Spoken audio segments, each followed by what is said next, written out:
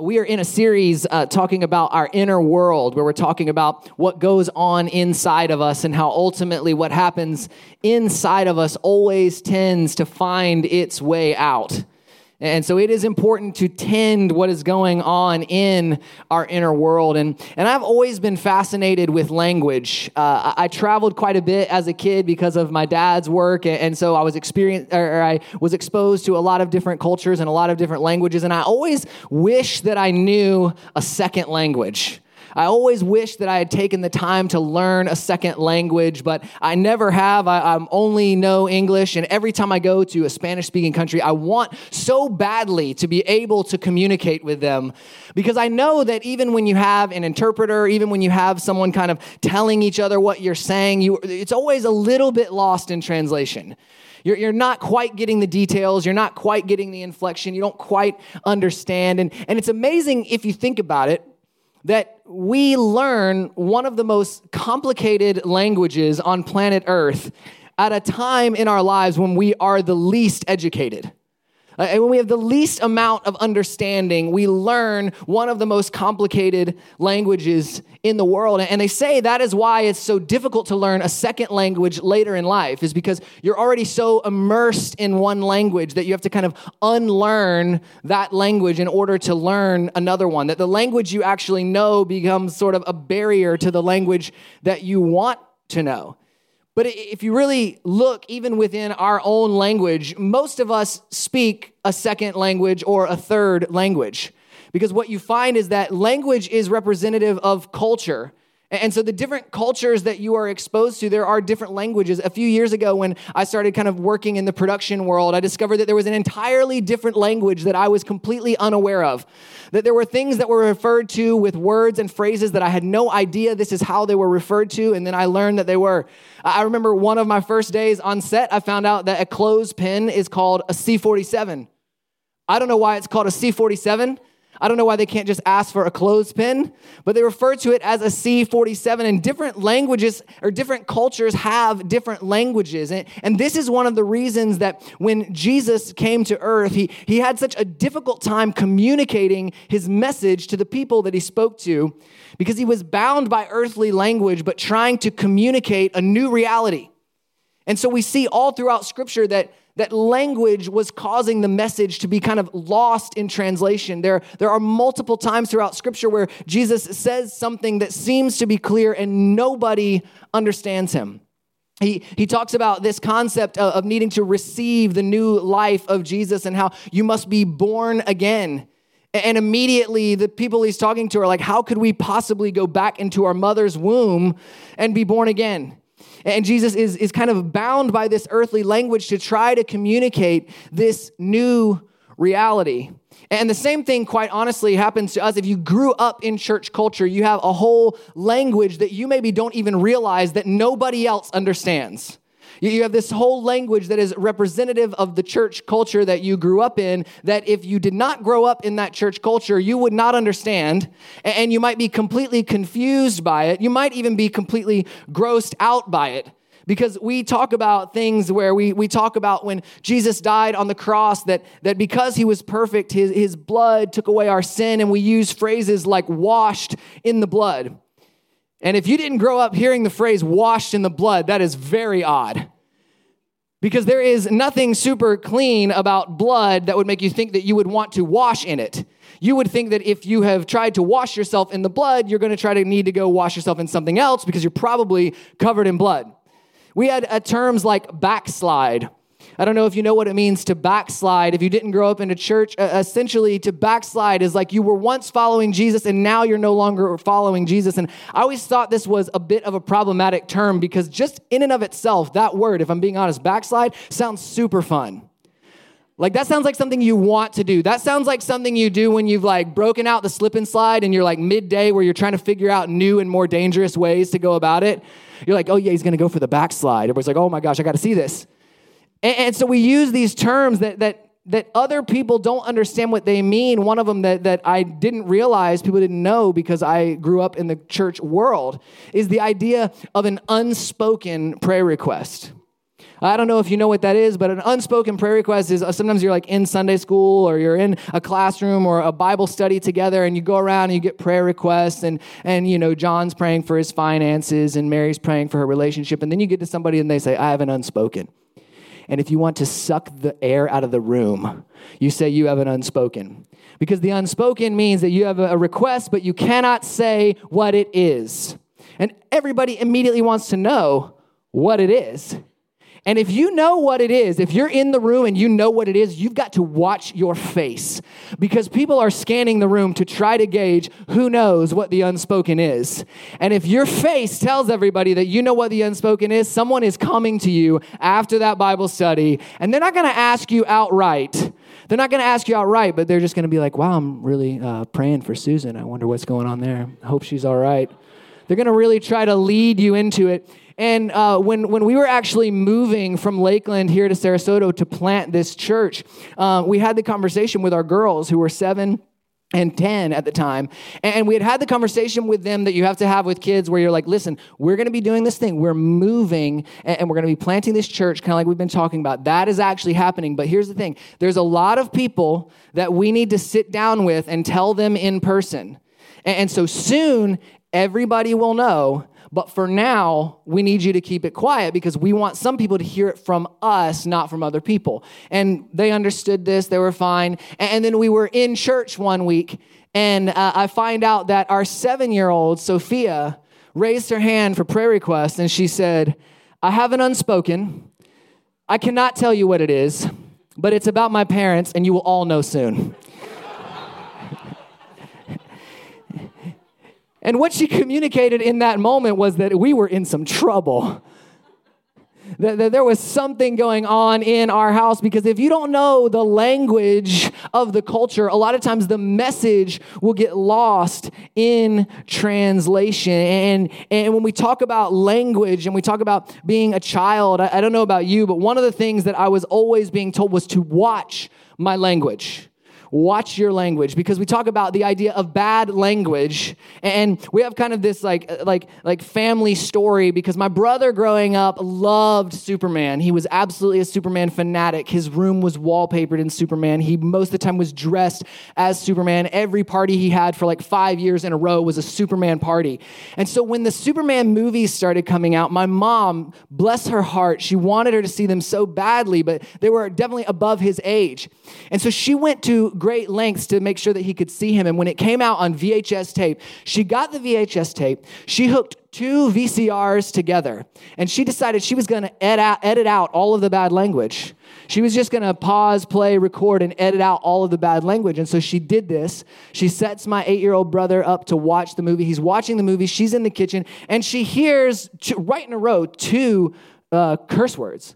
And she's like, man, how could I have missed 2 curse words like that right in a row? A few minutes later go by, she hears 2 curse words. And she's like, how in the world did I miss these 4 curse words? As it turns out, her editing skills were not what she thought they were. She did not remove each curse word. She doubled them. She put them all in there twice. And so he's sitting there watching this movie that now has twice the bad language in it. But they did not want us to be exposed to this bad language because this bad language was reflective of a culture that they did not want us to reflect. They did not want us to pick up the language of a culture that was not representative of who we were as a family. But the truth is that when we talk about bad language, we're often talking about bad words. But what we need to understand is that we can often have bad language without even using bad words. My wife and I this fall were watching a TV show where one of kind of the devices they used to tell the story was that you could constantly hear the main character's voice in her head. So she would have a smile on her face and she would welcome somebody to her home, but in her head she would be saying like, I really wish this person wasn't here. I really wish they had not come.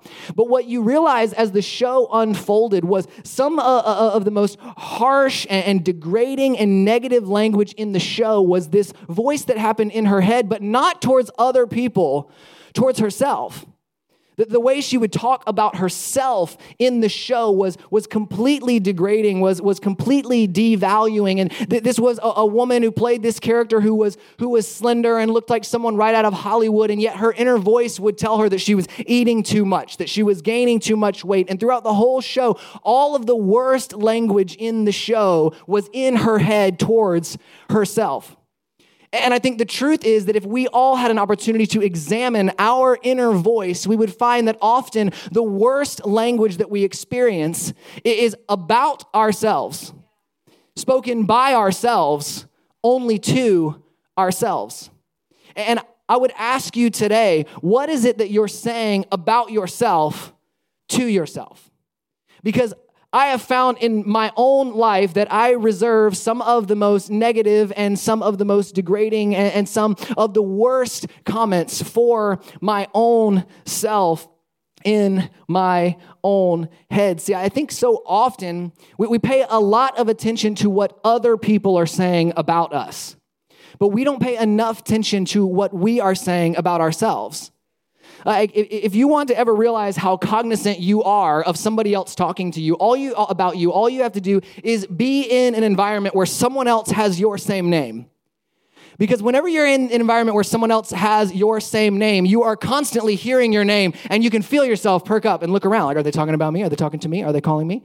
Every time we get together with Kristen's family, there is another Jordan, and I spend almost the entire time thinking, someone's like, oh, Jordan just went outside. I'm like, I'm right here. Oh, Jordan broke the bat. I'm like, wasn't even playing. And you find yourself hearing when other people are referring to you, but I don't think we always realize how we are speaking to ourselves. And so often this inner voice is really just the voice we had at childhood, but it's gone internal. If you ever watch a child playing, have you ever noticed that a child narrates their own playing? I'm going to go build a train. Oh, I'm going to put the train on the hill. And they narrate the entire time that they play. And essentially that narrator just goes internal.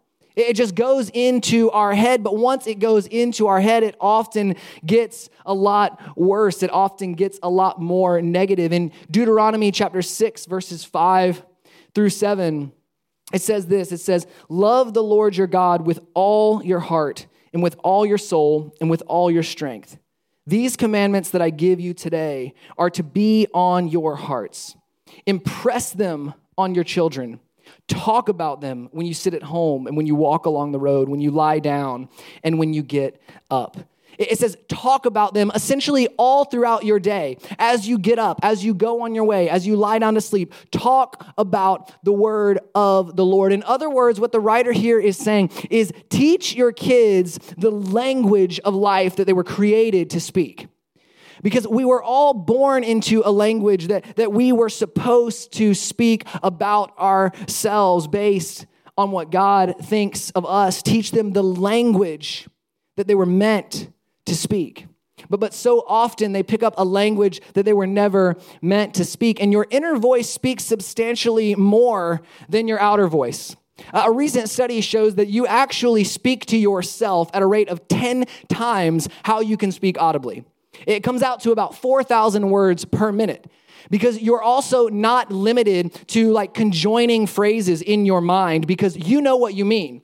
And so even if you don't realize it, when you're speaking to yourself, you're leaving phrases and thoughts out and you are automatically filling in the blank. One researcher said that the amount that we speak to ourselves throughout an average day would equal out to 320 State of the Union addresses that we give ourselves. Have you ever watched the State of the Union address? It is exhausting. Someone will say something and exactly half of the room will stand up and cheer while the other half of the room sits down and scowls, and then they'll say something else and the other half of the room will stand up and cheer while the other half of the room sits and scowls. That is what is going on in your head 320 times a day.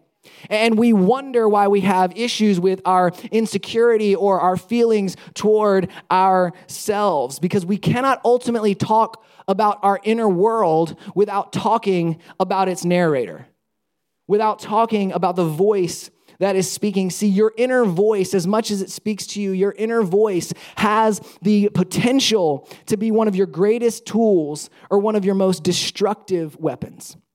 And a few weeks ago when we were looking at Matthew chapter 9, and It's the story of this woman who had been sick for nearly 13 years. She had been sick for 12 years, and she comes to Jesus in a crowd at a moment where the crowd is crowding around Jesus. They're all touching him. They're all talking to him. There is a lot of noise happening all around him. And the Bible tells us that she comes to him, and beginning in verse 20, it says, "Just then, a woman who had been subject to bleeding for 12 years came up behind him and touched the edge of his cloak. She said to herself, if I only touch his cloak, I will be healed." Jesus turned and saw her. "Take heart, daughter," he said. "Your faith has healed you." And the woman was healed from that moment. And the phrase that stood out to me that I had really never seen before was this phrase, she said to herself. She said to herself, if only I could touch the hem of his robe, I would be healed. Isn't it interesting that in that moment where she needed something from Jesus, she didn't address Jesus. She didn't address the crowd. It says she said to herself, if only I could touch the hem of his garment, I would be healed. See, sometimes I think what we don't realize is that the only thing standing between you and what you're believing for is what you're saying to yourself. That the power is there and available from Jesus, but sometimes our inner voice overrides our willingness to even step out. I think if I had been sick for this period of time, there's a good chance that by this point, I would have been pretty steeped in cynicism. I would have been pretty steeped in why even bother going, why even try brushing through the crowd. See, the outside voices, when Jesus immediately feels this power go out from him and he says, who touched the hem of my garment? The outside voices immediately question. They are immediately cynical. They are immediately wondering why this is even a question that Jesus would ask. They say there are a lot of people pressing into you. There are a lot of people making contact with you. There are a lot of people touching you. How could you possibly know? See, the outside voice always wants to bring in cynicism, and it becomes a favorite of the inner voice when we let it in. That our inner voice becomes the cynic. But it's interesting in her case that if she had chosen to be cynical, she would have also stayed sick. And I think the same is true for so many of us that if we want to stay exactly where we are right now, then the best path is to embrace cynicism. That if you want to stay in exactly the condition that you're in right now, then embracing cynicism is a sure route to doing so. I think this shows up all the time in our own lives. Like, I don't know if you've ever been working on a project or maybe a creative project or something around your house, and you have been enjoying doing the work on it. You have been enjoying your progress. You are pretty proud of whatever it is that you have done. But then comes the moment where you want to show somebody else what you've been working on. And suddenly you find yourself giving like the most qualifiers that you could ever give. I'm not quite done with it. I don't even know if we're going to use it. We haven't even decided really if we like it. I didn't have as much time as I needed to have. You find all these reasons why it's not good enough. And this is cynicism working as a defense mechanism to make sure that someone else can't put you down before you do. That we use cynicism as a defense mechanism because we think that if we use cynicism as a defense mechanism, then we can never get hurt.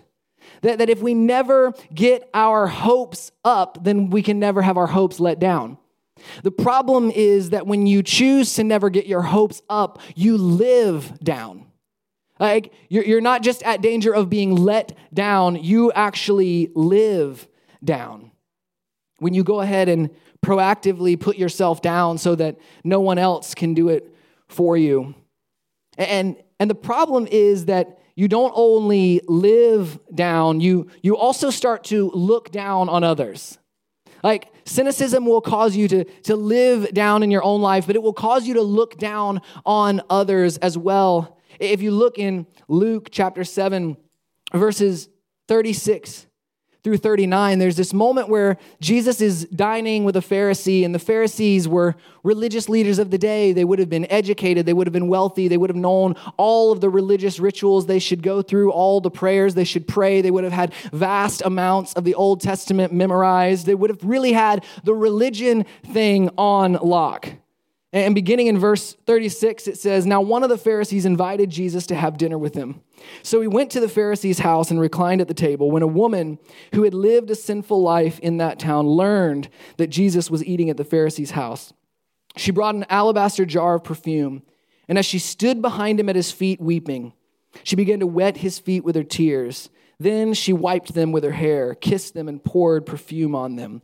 When the Pharisee who had invited him saw this, he said to himself, 'If this man were a prophet, he would know who is touching him and what kind of woman she is, that she is a sinner.'" See, notice once again, we have this moment where it's only the inner voice that is recorded. He said to himself, if he were who he said he was, then he would know. And then he speaks to this woman's character. See, right in this one moment of inner voice, we see three of the most common characteristics that we deal with in our own inner voice, because he is cynical, he's critical, and he's condemning. All in one moment, he's cynical. If he really is, he's critical, then he would know who. And he's condemning that she is a sinner. See, this Pharisee had it all right on the outside. That they were known for having it right on the outside. They wore all the right garments. They were at the right place at the right time to represent the religion of the day. And yet his inner voice leads him to a place that is distant from the thinking of Jesus. That is far from how Jesus is thinking in this moment. And this is how you know if your inner voice is speaking the language of the world, when it becomes cynical, critical, and condemning. Because here's what you will see about an inner voice that is those three things, is that cynicism will keep you from doing anything. Criticism will tear down whatever you do. And condemnation will tell you that you haven't done enough. It's these three things that will keep you paralyzed, and you cannot afford to have your inner voice tear you down, because there are plenty of outer voices willing to do that. There are plenty of outer voices willing to tear you down. There are plenty of outer voices willing to be cynical and critical and condemning. And you have to find in yourself an inner voice that speaks the language of life that it was created to speak. Last year, 2 years ago, we were actually in Guatemala, and we were on this job site working construction, and we had kind of this other place that was a bit of a walk away where all of our supplies were. And so there was a moment where I left our group, and I walked away from our group, and I went to get some supplies, and I realized on my way back that I had a general idea of where the job site was, but I didn't know exactly where it was. And so I was kind of walking through the streets of this little village, and I really couldn't find my way. But then in the distance, I heard the sound of our team. And I knew it was our team because they were speaking English. And so I just walked, and I walked until the voice got louder and until I found the place where they were. And this is in some ways what happened in this moment where Jesus interacts with this woman who said to herself, if only I could touch the hem of his garment, I would be healed. See, I believe that in that moment, Jesus heard the language of life that he responds to. Jesus heard the language of life that he responds to, and it says he turned to her and said, "Daughter, your sins are forgiven and your body is healed." See, in this same moment with the Pharisee, it says that he said within himself, if Jesus was who he says he was, he would know who this woman is, that she is a sinner. And it says Jesus answered. In other words, Jesus heard the voice that was only inside, and he responded. And so the question is, what response would Jesus have to the inner voice, to the inner dialogue that you have going on in yourself? Would it be a response that it comes into agreement with him, that comes into agreement with his way, that brings healing? Or would it be a response that brings death, that brings rebuke? See, in that crowded street where there was a lot of noise and there was a lot of chaos and there was a lot going on, Jesus still heard the inner voice of the woman who was speaking the language she was meant to speak. She said only to herself, "If I could touch the edge of his garment." And Jesus heard the language of faith through the cynicism of the crowd, and he responded to it. In 1 John chapter 4, verses 4 through 6, it says, "You, dear children, are from God and have overcome them, because the one who is in you is greater than the one who is in the world. They are from the world and therefore speak from the viewpoint of the world, and the world listens to them. We are from God, and whoever knows God listens to us, but whoever is not from God does not listen to us. This is how we recognize the spirit of truth and the spirit of falsehood." Last night, we were at dinner with some friends. It was Ashton Groover's birthday.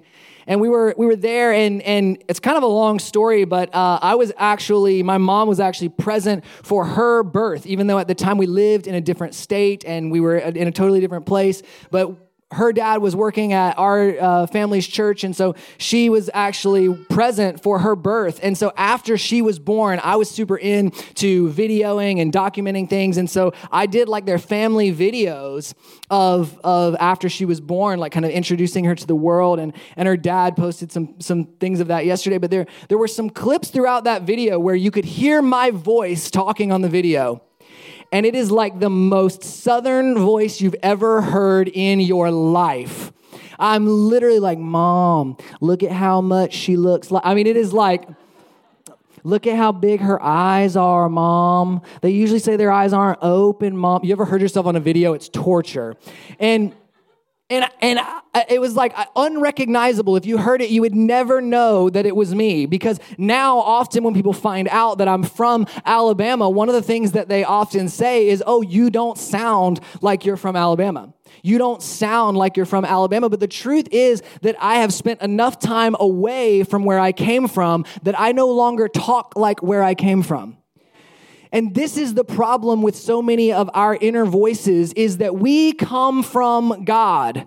We were created in his image. Genesis says that God created humanity in his image and breathed life into them. We were created to speak the language of life. And yet sometimes we spend so much time away from where we came from that we no longer talk like where we came from. We no longer sound like where we came from.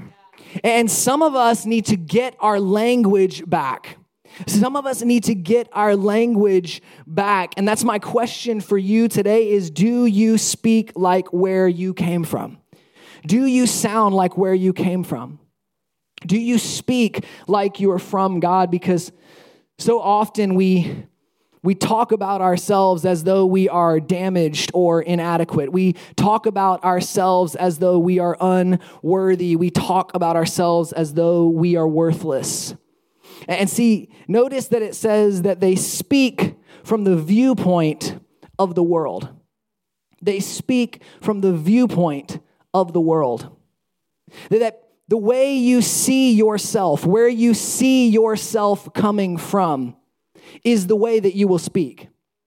And so you have to see yourself as coming from God. What you have to understand is that you may talk like you're worthless. You may talk like you're inadequate or unqualified. You may talk like you don't add up. But the truth is that before you made the mistakes, before you didn't measure up, before you were insecure, before you didn't think you were worthy, before all of that, God created you with an inner voice that was designed to speak life.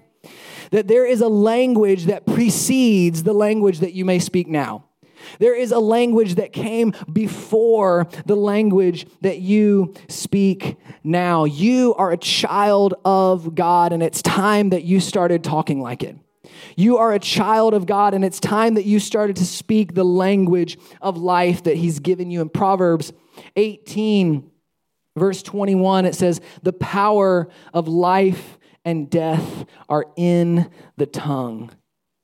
We need to speak life. We need to speak the language that we were created to speak. See, so often when we talk about kind of the voices that impact our life, we talk about these negative external voices that we need to silence. And there is truth in that. There are external voices that we need to turn off. There are external voices that we need to silence. There are external voices that we need to quit listening to. But what do you do when the voice that needs to be silenced is your own inner voice? See, in that case, it's no longer a matter of silencing the voice. It's a matter of returning to the language it was created to speak. It's a matter of returning to that language. See, we learn a language when we are little because we are immersed in it, because it is all around us, because it's all that we hear, it's all that we associate with. And we lose a language when we distance ourselves from the culture that speaks that language. And so we have to, if we have moved away from speaking life, we have to immerse ourselves in the language of life again.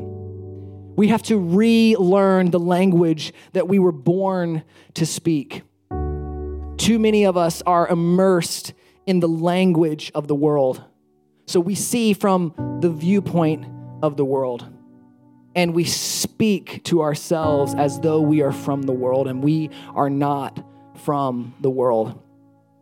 They say that the best way to learn a new language is to immerse yourself in it. And the good news is that we can immerse ourselves in the language of life because God has given us His word.